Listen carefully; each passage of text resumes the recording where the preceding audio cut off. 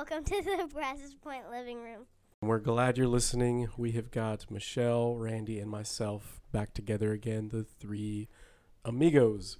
We are right in the middle of this message series. I'm excited to jump in, but we have to start with some sad news. Our long-quoted mentor to all three of us went home to be with Jesus this last week. So in the time we recorded, like literally within 24 hours, he actually passed away. So he's had a long battle with pancreatic cancer, hard fought, and he was ready to roll. Tim Keller. Yep. Yeah. Mentored all Doesn't mean the quotes stop. Nope.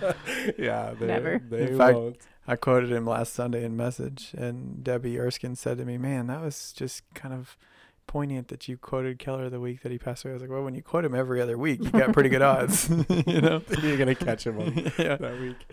Yeah, man. We were texting about it, when we found out he was headed home, and then he passed away not long after, and just even his final words to his family and to people, I was just like, man, even in death, he is just so wise, teaching us. Yeah, it was just like, man, there's no loss in me going. There's no downside. Yeah. And take me home. I want to go see Jesus. So, man, thank you, Tim Keller. All right, well, we are talking about this week, Randy. It is first comes love, then comes what? Misunderstanding. That does happen. It does happen. The first question we had, in the notes at least, was how often do you feel like you struggle to understand the opposite gender? And do you think this is a common challenge among others as well? I have a wife, female, and 3 daughters, females. And dogs. And a miniature dachshund, female. Yeah. And a lizard that we don't know. My daughter believes it's female, but we really don't know. Yeah, so I think I don't know if it's the 20 plus years of experience with the older one, but she's way easier to understand than the other 3. The dog? You're right. No, Ashley. Oh, I get that. I was my kids were all really little, so I wasn't drowning necessarily. They were all just could barely talk. And then Josiah came along. So it's not just me and all girls and a girl dog. I got one boy there. But he's also confusing. I think everyone confuses. I don't understand anyone else. Just not me. That's the only child thing. Yes. Who are you all? What's your deal? That makes sense. I grew up just me and an older sister. That's all I got. But so my life, it's all you ever know. All ladies, yeah. I don't know that I find the other gender particularly hard to understand. I don't know. You calling us simple?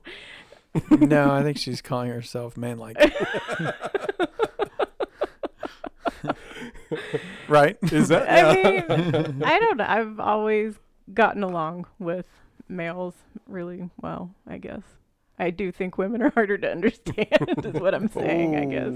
She said it. Well, all right. Joseph and I don't. Yeah. And I've got 42 years experience with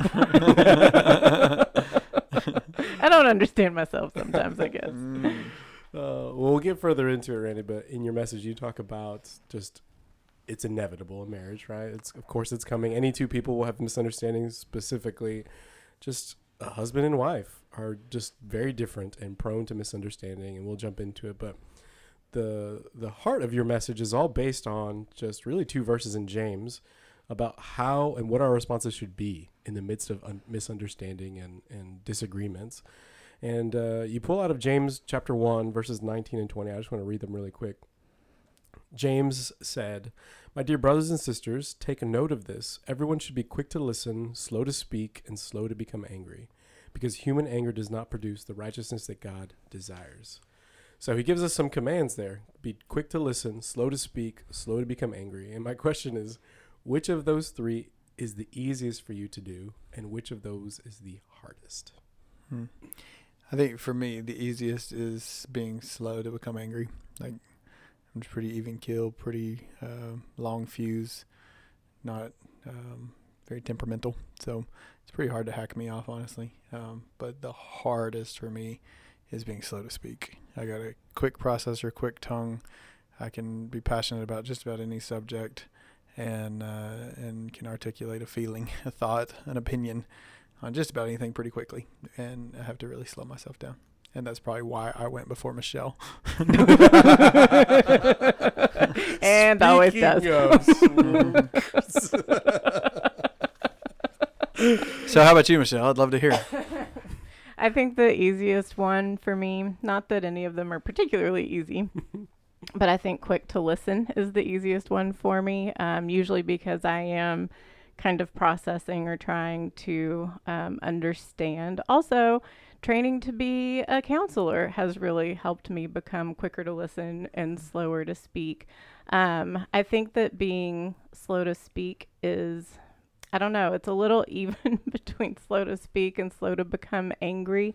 I think that I've got a little bit of a fire inside me sometimes that that after I've listened, like if I do feel that way, I have to really kind of talk myself out of feeling that way, hopefully, before I start to speak. What you got?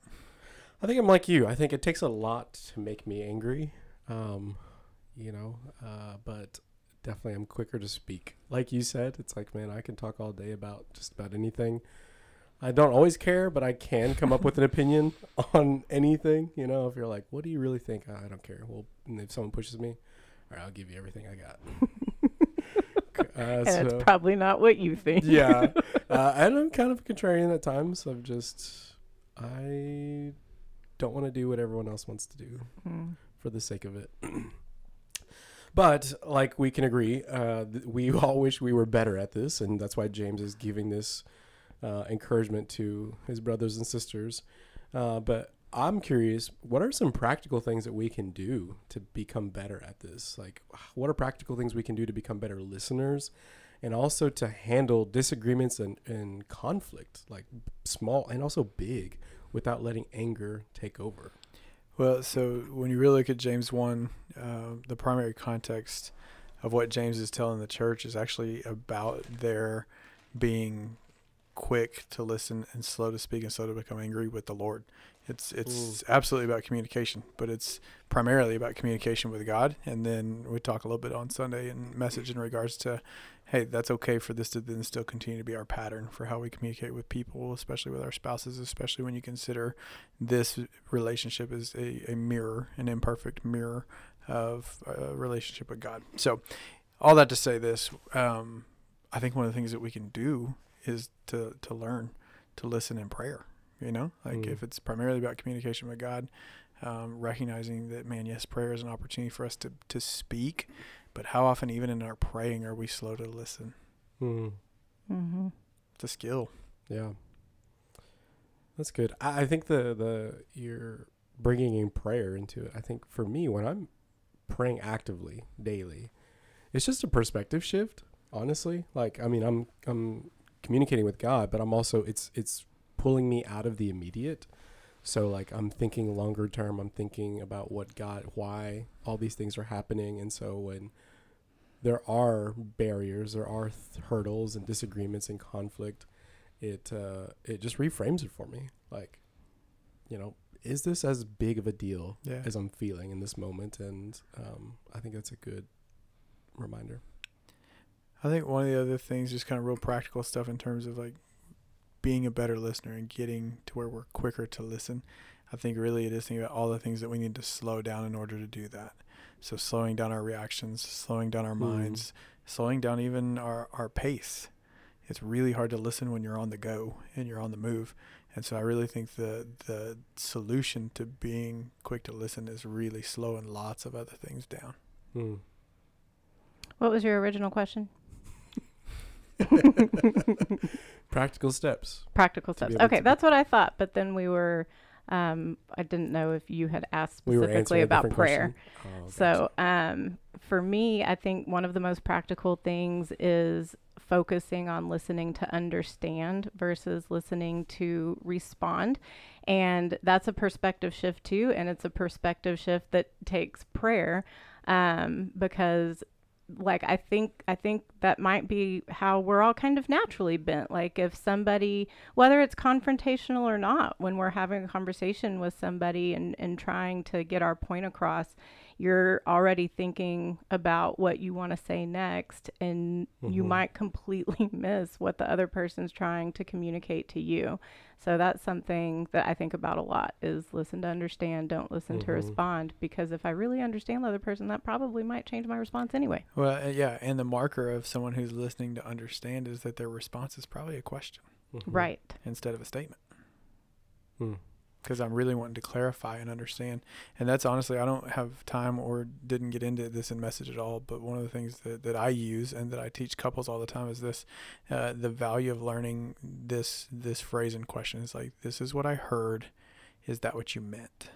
And that clarifying question, I think, can really lead to that mutual understanding and that idea of really being heard and understood. Like, this is what I heard. Is that what you meant? And giving them the opportunity to clarify. I think that's huge. And listening to understand, I think, pretty naturally diffuses a conversation if it is confrontational, like if there has been misunderstanding and you're trying to work that out. When you really, truly feel like the other person is trying to understand you and not just rebut you. But and rebut. I know what a rebuttal is. If it I'm is a sticking word, with it. Rebut if it you. is a word, you said it wrong. It's rebut, not rebut. Rebut. Rebut. Nah, I'm going with rebut. Oh, he's such a butt. He a rebut.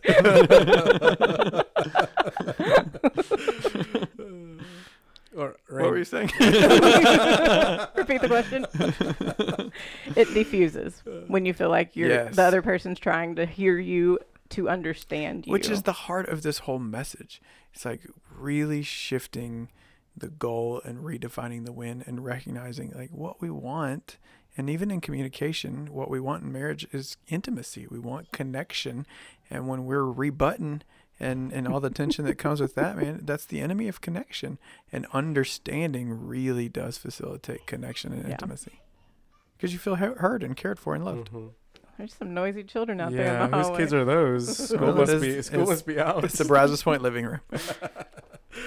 Randy, you mentioned in a message, you say, talking about the differences between us, women are like spaghetti and men, and I guess Shelley, are like waffles. Hey, this is a broad generalization. Yeah, It's broad not strokes, always true, right? Broad strokes. But you mentioned that, it's about processing and also just compartmentalizing. Men are like waffles more than usual. And women, there's lots of connections between everything. So this is not at all original. This comes out of a book called Men Are Like Waffles, Women Are Like Spaghetti. If you really want to boil it down, kind of summarize it, the idea is that men's minds and processing operates more in terms of compartmentalizing. And that's why waffles, series of boxes, and men and women operate and process more in terms of connections, and that's why spaghetti is the representation there.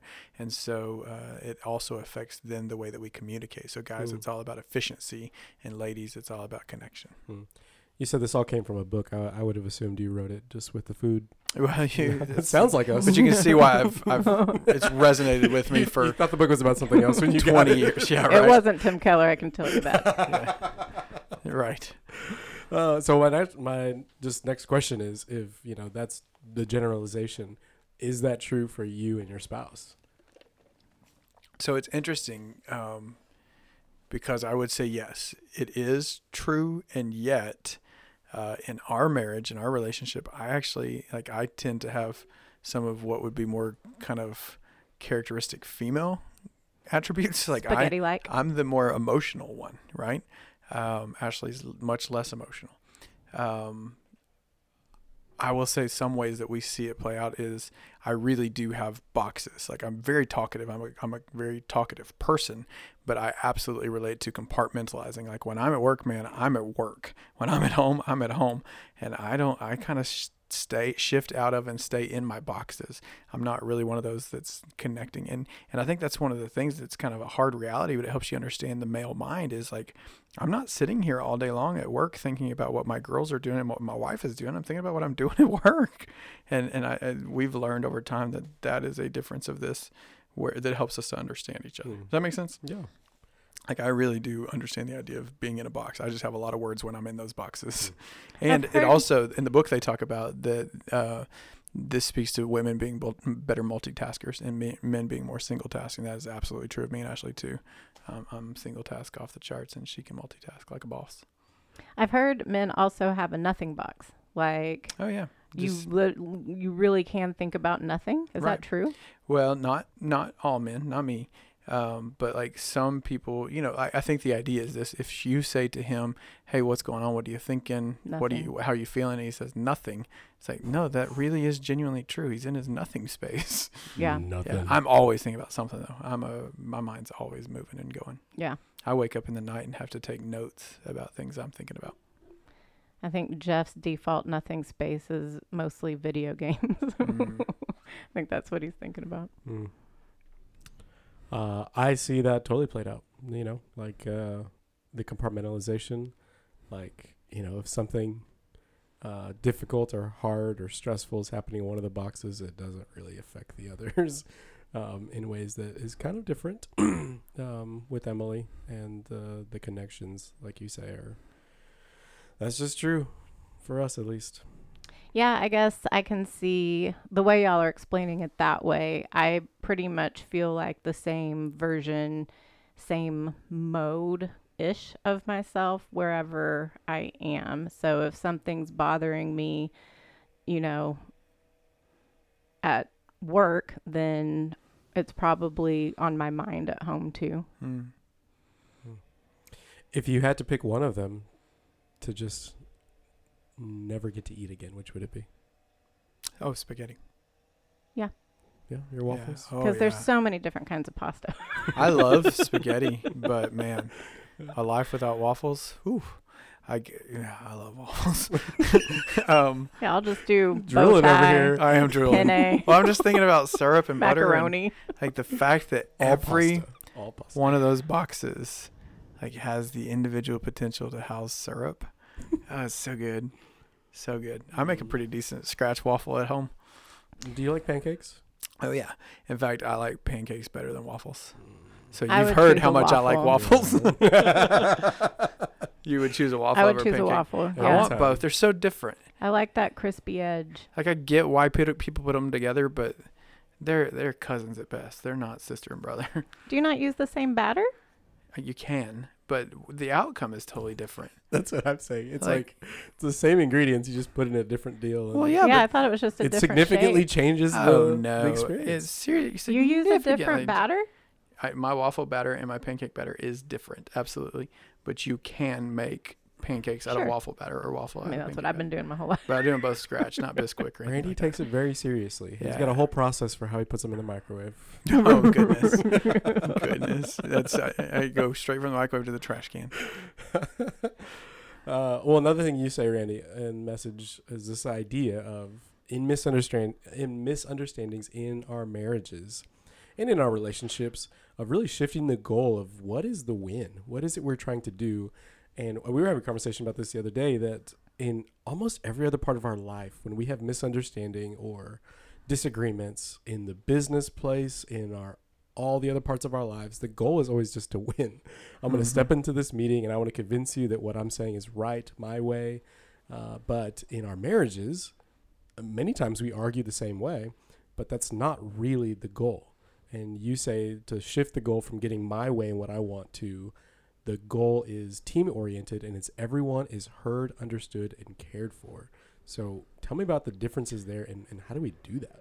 Well, and the idea there is, like, if we see communication in marriages as a team sport, and my spouse and I are on the same team, and we come on the other side of communication and someone has lost, what does that mean? Mm-hmm. It means that the team took an L, right? Like, if someone on my team lost, that means I also lost. And so what does it look like to work to the point that we get a win? And the win is this idea of feeling heard and understood and cared for. And what I love to point out about that is that doesn't even mean agreement. Like, Ashley and I can get on the other side of communication and really feel like we've listened to each other to the point that we're heard. We've worked to work through the questions to the point that we actually understand the way the other person thinks and feels. And that leads to us feeling cared for. And that doesn't assume agreement. we can continue to disagree about that, and it actually still be something that fosters connection and intimacy, and is even better than agreeing. When we were talking about this, I know you used the analogy, but it's just the idea that marriage is a team sport, and like, what is the win? Is for the team to win, and that whether you are familiar with sports or like sports or not, you can imagine what it's like to have a superstar who only cares about themselves on a team sport, where they care about their points, about achieving their goals at the expense of maybe the team winning. But it's like, what it's like for a person on a team to say, like, I just care about us winning. Whether I get credit or not, the goal at the end of the day is we win a championship, we win the game. Yeah. And just, I think that's a really helpful way to really understand, like, I want our team to win. Well, and you using the idea of the superstar, that really steps on my toes because I'm a superstar. No, because the problem with the superstar in basketball is he's a ball hog. And that can be my problem in communication. I can be a ball hog. I can say too much. Because I'm quick to speak, and so that I really have to slow myself down and realize, like, don't be a ball hog when it comes to communication. Ashley, just by nature, has less words, and man, we talk about this all the time, that it has nothing to do with intellect. She's so much smarter than I'll ever be, but her processor is slower. Like, it takes her longer to think, longer to process, longer to articulate, and to feel, and that's just a unique difference between our brains. And editor's gonna have a heyday on this one. You're done? I'm done. So I really like the idea of redefining the win. This is something I understand, the idea that the win is for everybody to feel heard and misunderstood, and for connection to be built. The goal. Hang on, I want to rebut that. Yeah. I want to rebut that. Heard and understood. Heard. Understood and cared for. What did I say? Misunderstood. We really want everyone to feel misunderstood. Communication problem right here. I understand the idea of defining the win that way. It's something that I need to work on, because I do have a hard time fully grasping the idea that doesn't then somehow lead to agreement. Because in my mind, I feel like if you really do understand me, if you really do understand where I'm coming from and why this is what I think, then if you really do understand that, we would agree on it. I do understand that people process things differently and have different perspectives and all that kind of stuff, but I have a hard time letting go, even if I think that I have been understood. I still crave the agreement, but I think that's just something I need to work on. That's why you get really mad when I say we're Agree just going to have to to agree to disagree. Well, because I don't feel understood then, though. Well, I understand you. I understand to the point that we're just going to have to agree to disagree. But now I better understand, Michelle, why that's such a trigger for you. Well, the times you've said it, I don't know that you were trying to understand. You're just trying to move on. Speaking of moving on, Joseph. Yeah, well, I think your point of, man, here's my nature, and I need to shift it a bit in my communication with your wife. I just think that's so true for me too. I think here at work, I'm surrounded with people who are passionate and who are good at debating. Like, when it comes to an idea, it's like, hey, let's get together and let's figure this out. And everyone brings their ideas and they advocate hard for them, and they want to, bring their opinion, their thought. Ultimately, we have it out and we're like, okay, this is the best idea. We're better for having this type of discussion. We all love each other. We're all on the same team. And just my home is different, And so, like, I think just recognizing too, like, I do this all day. I can be passionate about whatever if I need to be. And just thinking, like, Emily just processes things differently. Yeah. And she's not living in that same environment, and we're just different inherently. And so, like, what does it look like you said, for me just to be quiet, for me to ask good questions and not just think we're immediately going to meet each other head on and it's not the same environment. Well, and I think, it's good. Not the same environment, and they don't operate the same way. Mm-hmm. But I do think the quick, slow principle works for us as Christ followers wherever we go, right? I think it's just especially the way of the world is toxic in our homes. Mm-hmm. That's good. Well, we've got one more week of this message series. That's right. Conflict saved. Yeah. Save the best for last. Conflict. What about intimacy? It's every week. That's homework. I've got an A. You're going to cut that, right? I'm leaving it. No. I'm cutting everything else out. Okay. Rebut. Well, thanks so much, guys, for listening. And, man, we look forward to seeing you next week. Rebuttal.